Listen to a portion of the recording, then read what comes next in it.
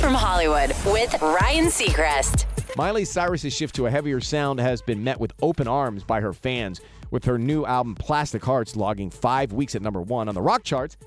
And she posted a muted celebration to mark the moment, writing in part on social, "It seems like a hard time to be happy with so much sadness surrounding all of us, but the support being shown to this record can't be overlooked. Sending gratitude to everyone listening and relating to this album. Although we can't be together right now, I hope you can feel my appreciation in spirit. I'm constantly thinking about the time we can reunite and mosh again."